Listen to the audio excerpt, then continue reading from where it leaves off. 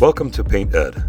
PCA provides painting contractors with connections they need to grow their business. To find out more and to become a member, visit pcapainted.org.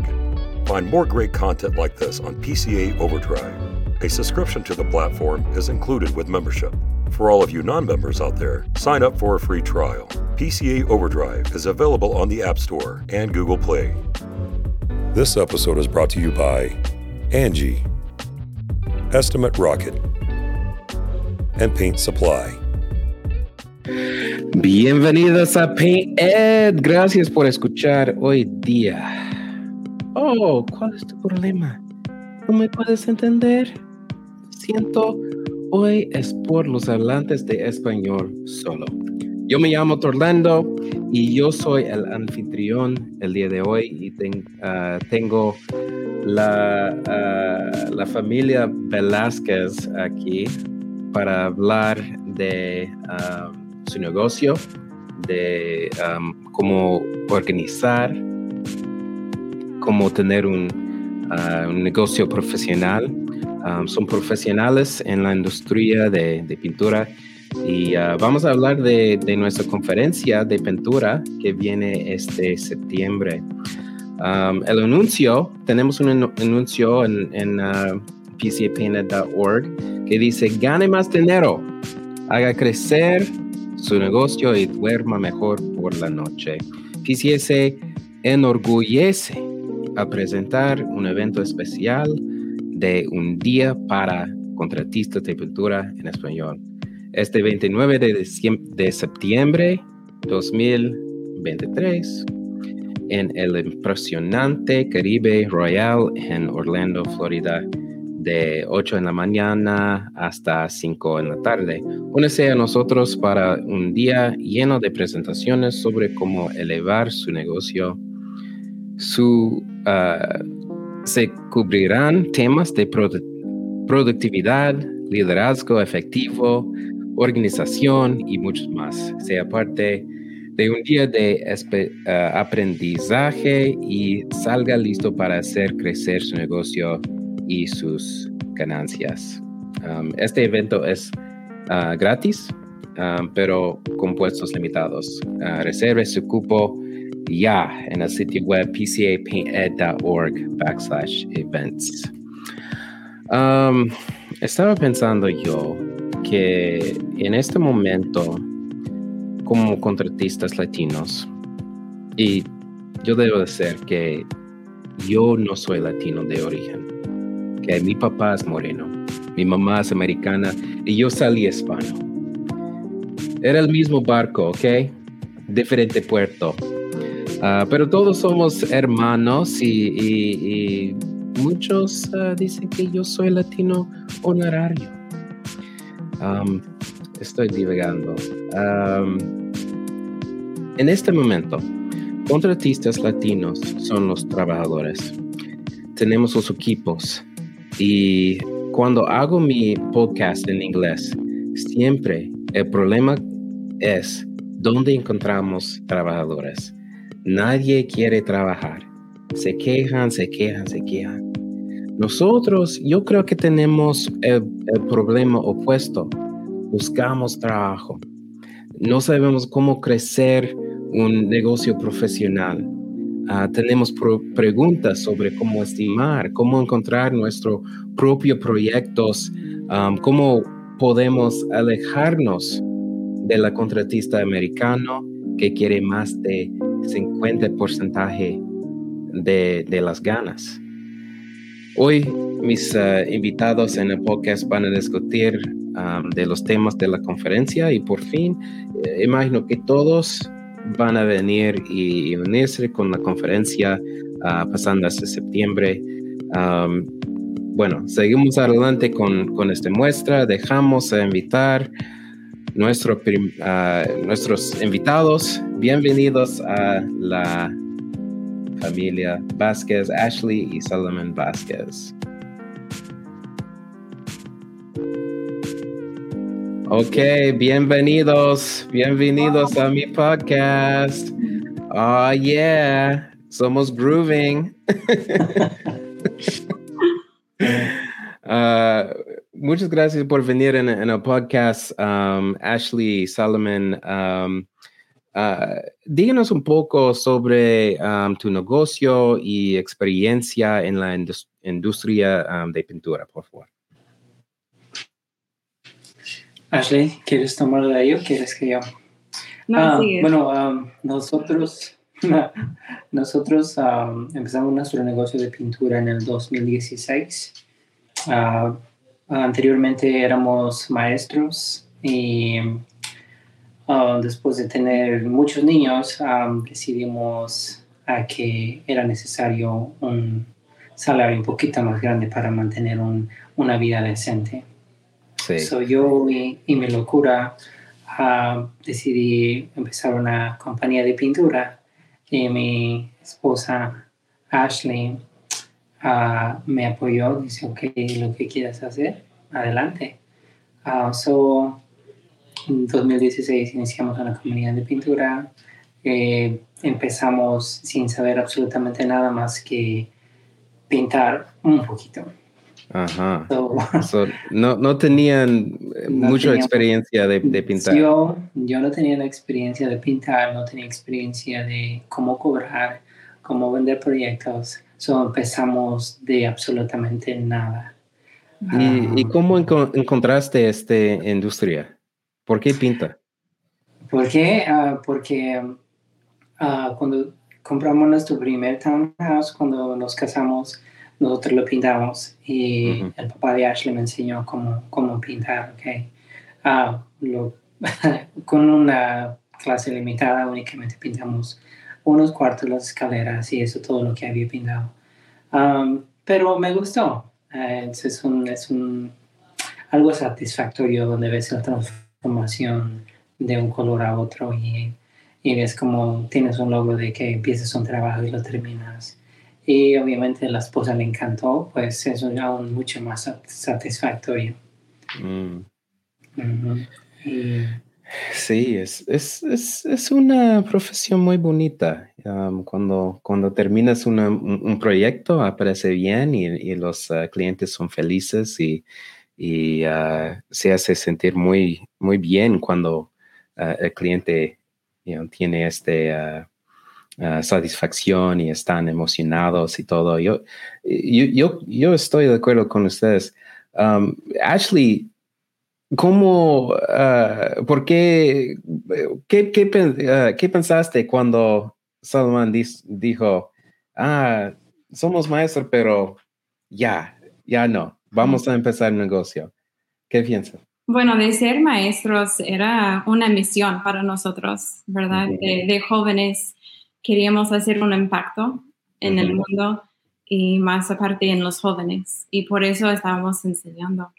Pero después de tener nuestros hijos, queríamos, pues es el mismo propósito, ¿verdad? La misma misión, pero los niños cambiaron de los estudiantes a nuestros propios hijos.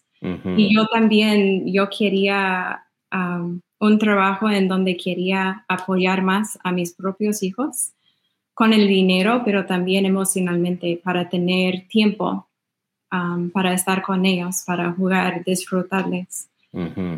Y mi papá tenía negocios cuando yo crecí en una casa de negocios, entonces no me dio miedo. La pintura no estaba segura de su selección de pintura, pero yo le confío en Salomón y le dije, ok, está bien, te confío. Ya, vamos a salir de ser maestros para empezar un negocio de pintura. Wow. Y en ese momento ninguno de los dos tenía una idea de cómo podía ser. Y al principio, ¿cómo dividieron las responsabilidades de manejar el negocio? Imagino que ustedes tienen diferentes,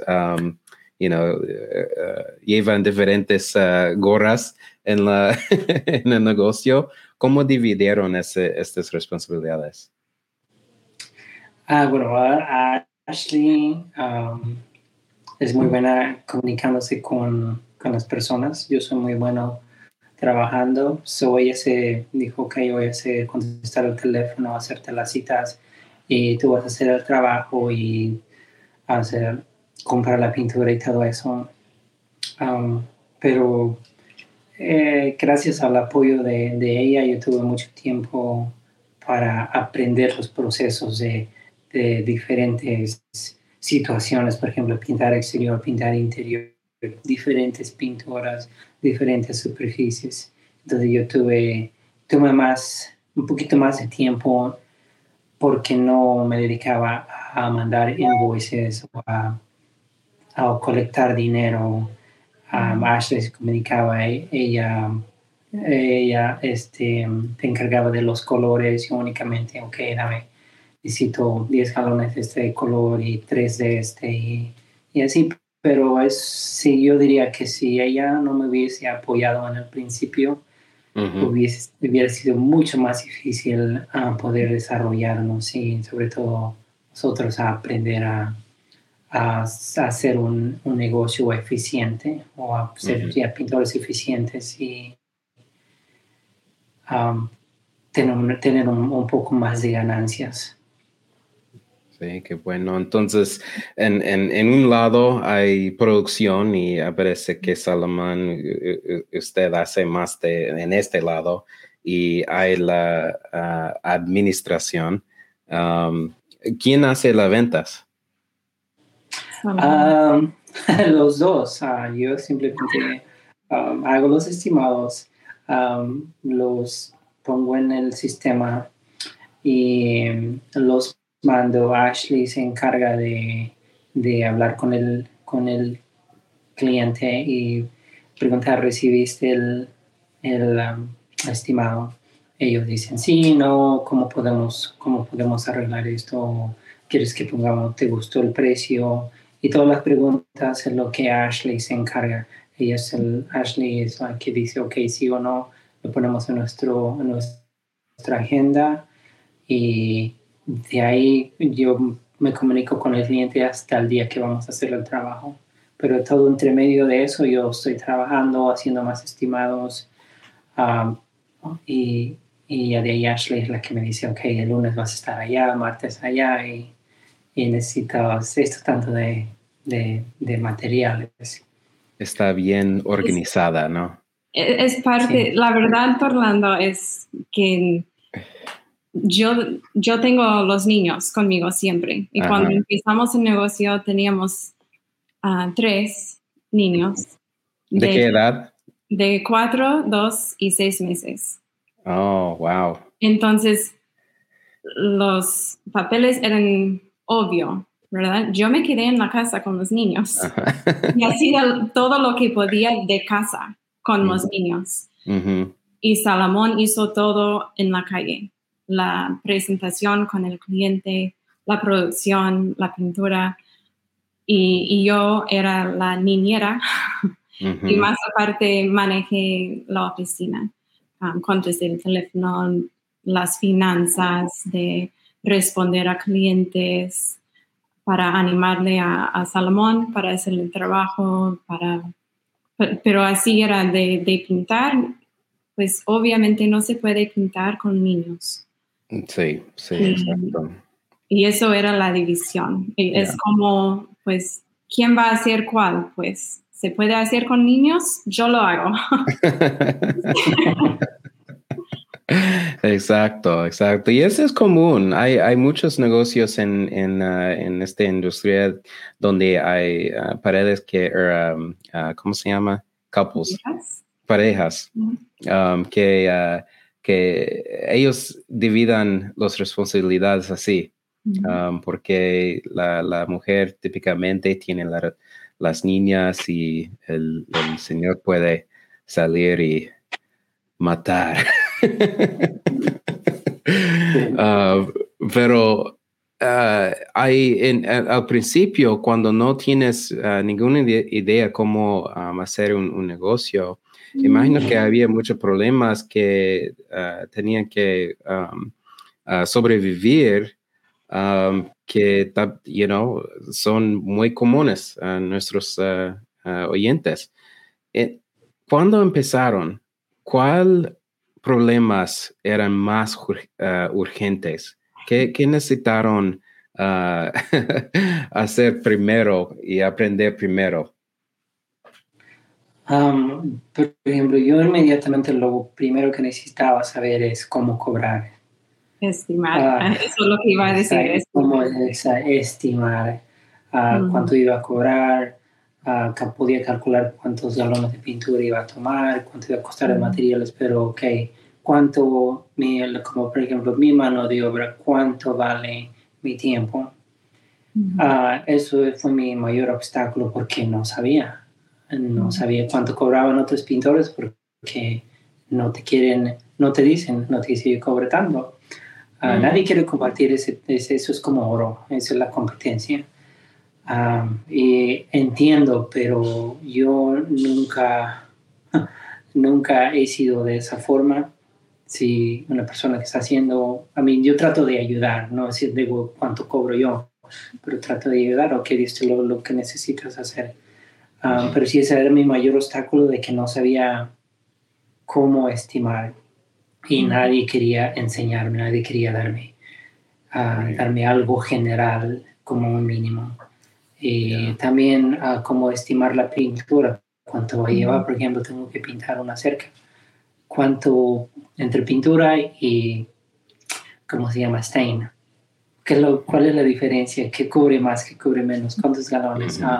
Una ocasión estimé uno que me iba a llevar 6 galones, me llevó 15 galones. Y yo cubrí un precio fijo, y obviamente no perdimos dinero, pero no ganamos nada de dinero. Todo lo que cobramos lo empleamos en comprar el barniz.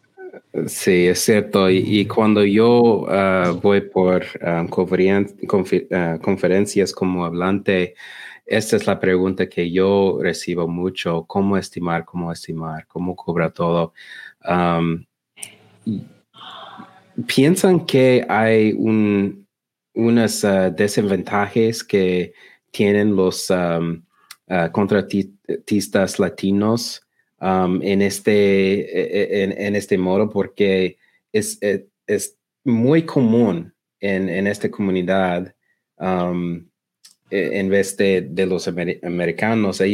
Muchos de ellos tienen la habilidad de cobrar mucho dinero, y yo leí un post en Facebook hoy hablando de un contratista que él dijo que si tiene un proyecto que carga o que costó 10,000, él puede dar su subcontratista 2,070. Wow, right? No es justo, en mi opinión. No. Están en los dos lados, por el cliente y también por el trabajador. ¿Piensan que hay desventaja? Y si hay, ¿qué es el desventaja? La desventaja es del subcontratista, de que no tiene la sabiduría de saber que que un trabajo de 10,000 no se puede hacer por 2,700. Me imagino yo, ¿quién compra los materiales? Si el contratista o el subcontratista. Si en este ejemplo fue la subcontratista. Wow, entonces es aún peor. Wow, no, eso es aún peor. Alguien me está buscando. Como Salomón dijo antes, que uno tiene que saber cuánto valor tiene su tiempo. Y eso es un desventaja, ¿verdad?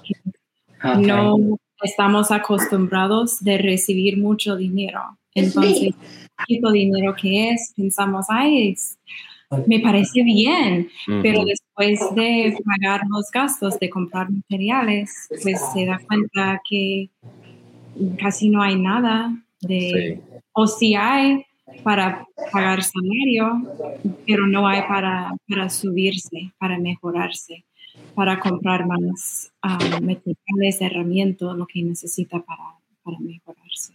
Sí. Y también, bueno, uno es la sabiduría. Uno es si estamos acostumbrados a recibir menos dinero, lo que es más que parece buena de ser subcontratista es que hay hay dinero que no cambia por proyecto. Se pagan por proyecto. Y si yo digo que, ok, me van a pagar 2,000, si yo quiero 2,000 por el fin de semana, ¿cuántas horas al día tengo que trabajar para hacerlo? Y estamos trabajando 15 horas al día. Pero cuando dividimos 2,000 por 15 horas al día, no estamos ganando nada por hora. Entonces, por eso yo creo que es muy importante de saber y entender qué valor estás creciendo como pintor. Porque si el contratista está ganando 68% de las ganas y tú recibes menos de 40, yo imagino que muy pronto, en unos días muy prontos, los contratistas que trabajan como subcontractor, yo creo que ellos van a se van a quedar sin ser contratistas, ¿verdad? Yeah, exacto. Van a cagar un vendedor o algo así. Entonces, okay. Entonces ese es un problema. Y yo que puedo decir a los oyentes es que mi tema en la conferencia es sobreestimar. So yo voy a enseñar todos cómo estimar. Es una manera de que es muy fácil, pero también es muy, ¿cómo se dice? Accurate. Es correcto. Y yo creo que con esta educación ustedes van a tener más confianza en dar precio al clientes directamente. Pero un advantaje que yo creo que ustedes tienen es que están casados y Ashley, hablas bien el español, pero imagino que hablas inglés mejor. Sí, yo creo que otro problema que tiene el contratista hispano es la comunicación, ¿verdad? Que sea un problema de idioma o no, es cómo se comunica bien. Y eso puede ser de cualquier contratista, ¿verdad? No solamente el contratista hispano, pero cómo se comunica con el cliente para ganar el trabajo, para ponerse diferente de los otros contratistas. Y pues muchos de los pintores hispanos tienen doble no voy a decir problema, sino dificultad, ¿verdad? En aprender nada más el proceso de comunicarse, pero también las palabras que son necesarios para usar y la forma, frecuencia y todo así. Y eso es lo que vamos a tocar en la conferencia de poner una fundación de éxito, sus sistemas de la oficina y igual en la producción, para ser profesionales en la producción. Y la mayoría de eso se toca en comunicación, ¿verdad? Y poner una experiencia increíble para el cliente. Exacto. ¿Y qué necesitan saber los contratistas? ¿Qué partes qué ideas tienen que pueden compartir hoy antes de la conferencia? ¿Qué podemos hacer con comunicación para mejorar la experiencia del cliente? Sí. Bueno, yo creo que la primera cosa es hacer la comunicación, ¿verdad? Uh-huh. Salomón está trabajando hoy en una casa donde hay otro subcontratista de construcción, no de pintura. Ujú. Pero era una recomendación de nosotros. Recomendamos a este contratista y vino para hacer el estimado y se presentó bien, profesional. Ujú. Pero ya tiene casi 2 semanas y no ha presentado el estimado. Entonces, eso molestó al cliente, ¿verdad? El cliente Sí. comentó que todavía no he recibido el estimado de este señor y quiere darle el trabajo, pero no tiene la información porque no se ha comunicado bien. Entonces, la frecuencia, ¿verdad? Es súper importante. Después de conocer al cliente potencial, hay que inmediatamente darle el precio y hablar con ellos otra vez. Porque con la comunicación así vamos a ganar el trabajo. En este caso no hay otros subcontratistas porque era una recomendación de nosotros. No tiene competencia, pero nosotros en la pintura hay mucha competencia, ¿verdad? Y Sí. la comunicación de conectar con el cliente a medio de hablar, de correo electrónico, de texto, de todas maneras, ¿verdad? Eso es lo más importante para poner una reputación profesional de excelencia. Sí, exacto. Yo creo que los clientes quieren la información más rápido. Y si puedes dar, pues, si puedes responder a su request por una estimada, si puedes llegar muy pronto y en tiempo, si puedes dar una estimada muy rápido, el mismo día, algo así, si puedes dar información de su negocio, que de las cosas que están mejor o mejores de los otros, o nomás las calidades que tienen como negocio. Porque aún los otros contratistas, la competencia, si es americano, latino, lo que sea, mucha de la competencia no tiene esta información listo o en una manera que es como una presentación con fotos, con copy, no sé cómo decir copy, marketing copy, pero es muy importante de tener esas cosas, pero a veces como trabajador que está intentando a crecer un negocio, esas son habilidades que ya no tengo. ¿Cómo podemos obtener estas habilidades de hacernos más profesional? Bueno, sí se puede, ¿verdad? Sí se puede. Hay algunas palabras, algunas frases, algunos sistemas que tiene que usar. Y no estamos hablando de dominar completamente la comunicación en cualquier idioma. Estamos hablando de aprender una rutina, ¿verdad? Un formulario. Las frases que son más eficientes para conectarse con el cliente. Entonces, para hablar de fluidez, no es un requisito. Entonces, tranquilo. Tranquilícense un poco, no es la fluidez, pero la comunicación y de memorizar, es nada más memorizar. Memorizar el proceso de cómo se puede comunicar para poner una reputación en su marca, ¿verdad? Para presentarte como profesional y para hacer una conexión con el cliente. Y vas a hacer mejor que la competencia. Es con la conexión, la experiencia que le da al cliente. Sí, es cierto. Yo tengo un cliente que es un contratista de pintura y él, yo le ayudo para tener unos de estas frases y le ayuda con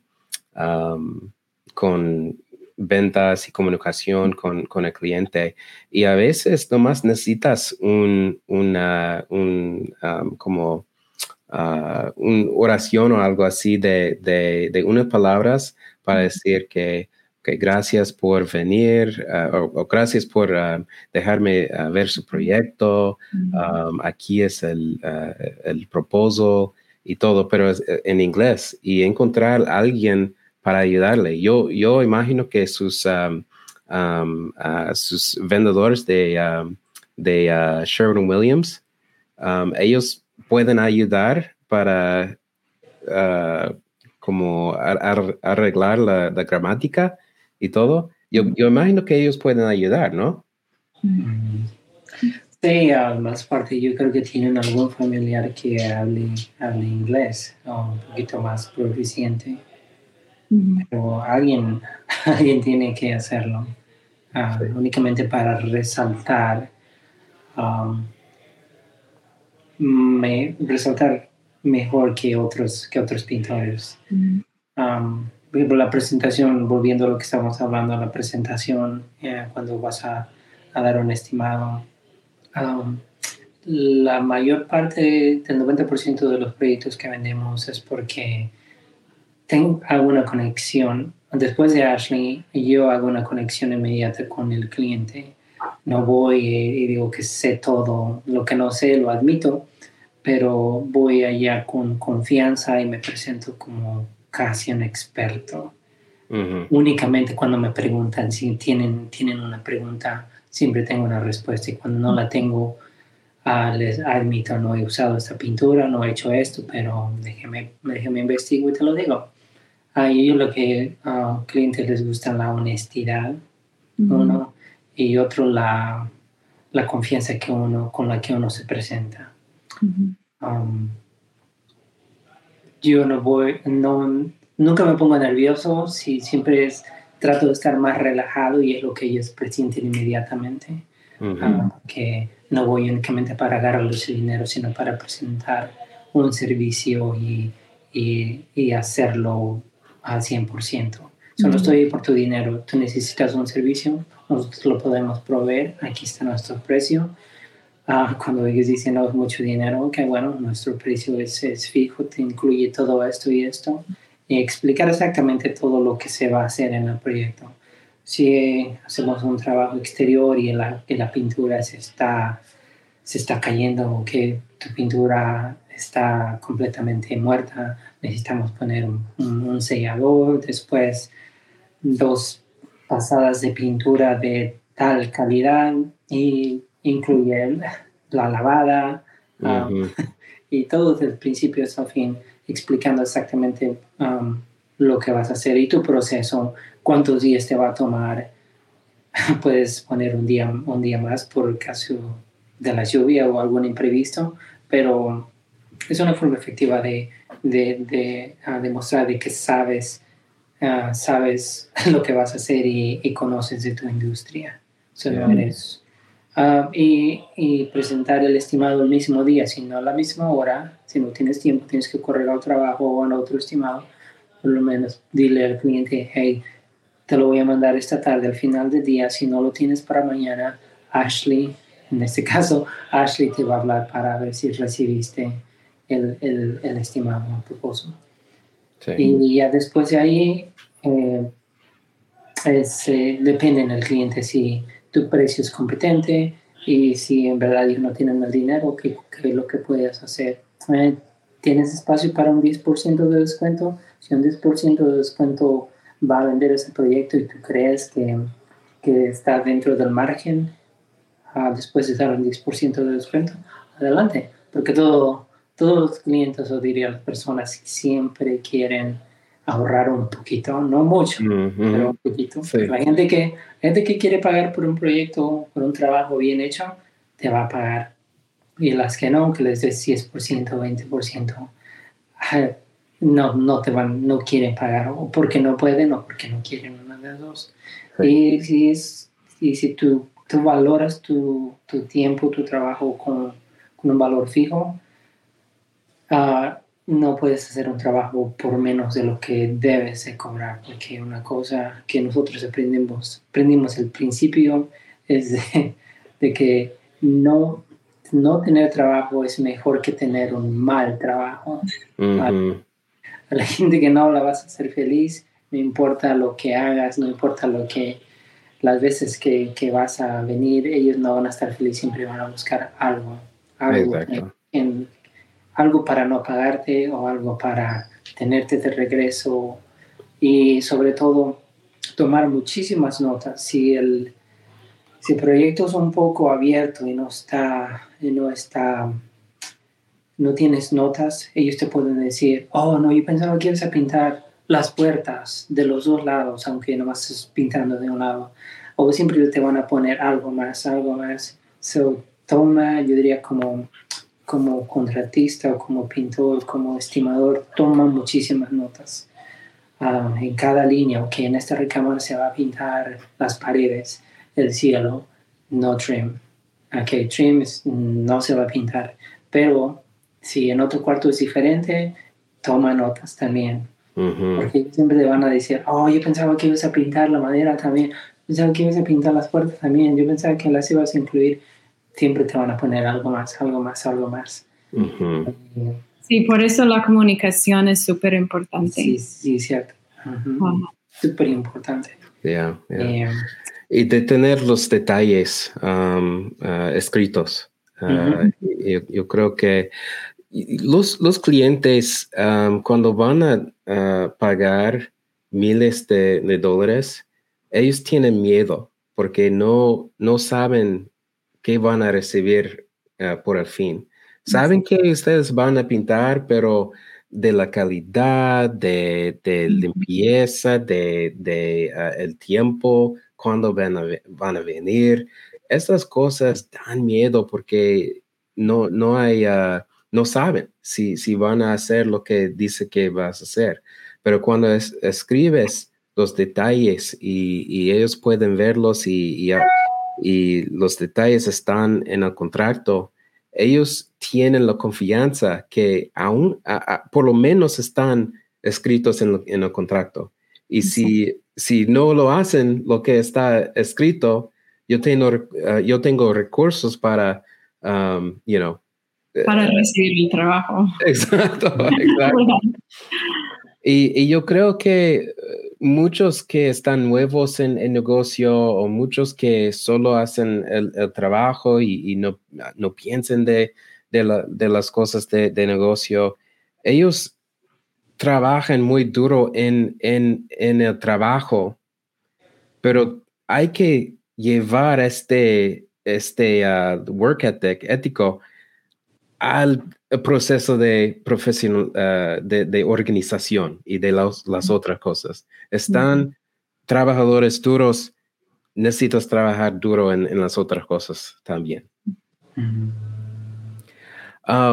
Ok, estamos, ya estamos, tenemos poquito tiempo. Ashley, para que tenemos un poco de preview, ¿qué debemos, qué van a hablar, de qué van a hablar en la conferencia ustedes? Bueno, nosotros vamos a hablar de fundaciones de éxito, de cómo se puede tener más éxito y de tener una profesión, de ser profesionales. Vamos a tocar una variedad de temas acerca de misión, valores, propósito, la comunicación, la experiencia del cliente y cómo ofrecer una experiencia para ser diferente que los otros pintores, para saber procesos de manejar su marca, sus redes sociales, finanzas, de comunicarse para programar un estimado y para convertir este estimado a proyectos actuales para mejorar su negocio. Pero sí va a ser un día de animarles, para apoyarles, de ser un grupo juntos de pintores que tenemos la misma misión, el mismo propósito, los sueños y podemos trabajar juntos para seguir el uno al otro más adelante. Gracias. Bueno, yo tengo mucho, estoy muy excited, emocionado por este evento. Estoy, va a ser bien y vamos a unirse y todo. Gracias a ustedes por tu tiempo y gracias por venir en PaintED hoy. Sí, claro, gracias por invitarnos.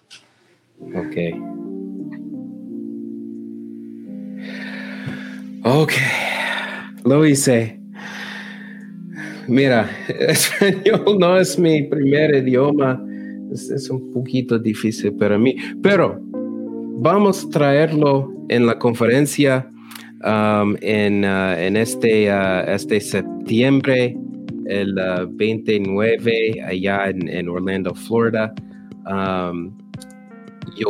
Yo digo que ustedes deben venir. Van a pcapainted.org/events y nos vemos allá. Muchas gracias por el PCA por producir este podcast. Si quieren saber más de yo, pueden contactarme. Si quieres, estoy en Facebook y estoy activo en unos grupos. Muchas gracias por todo y hasta luego. Yo soy Torlando y están escuchando a PaintED.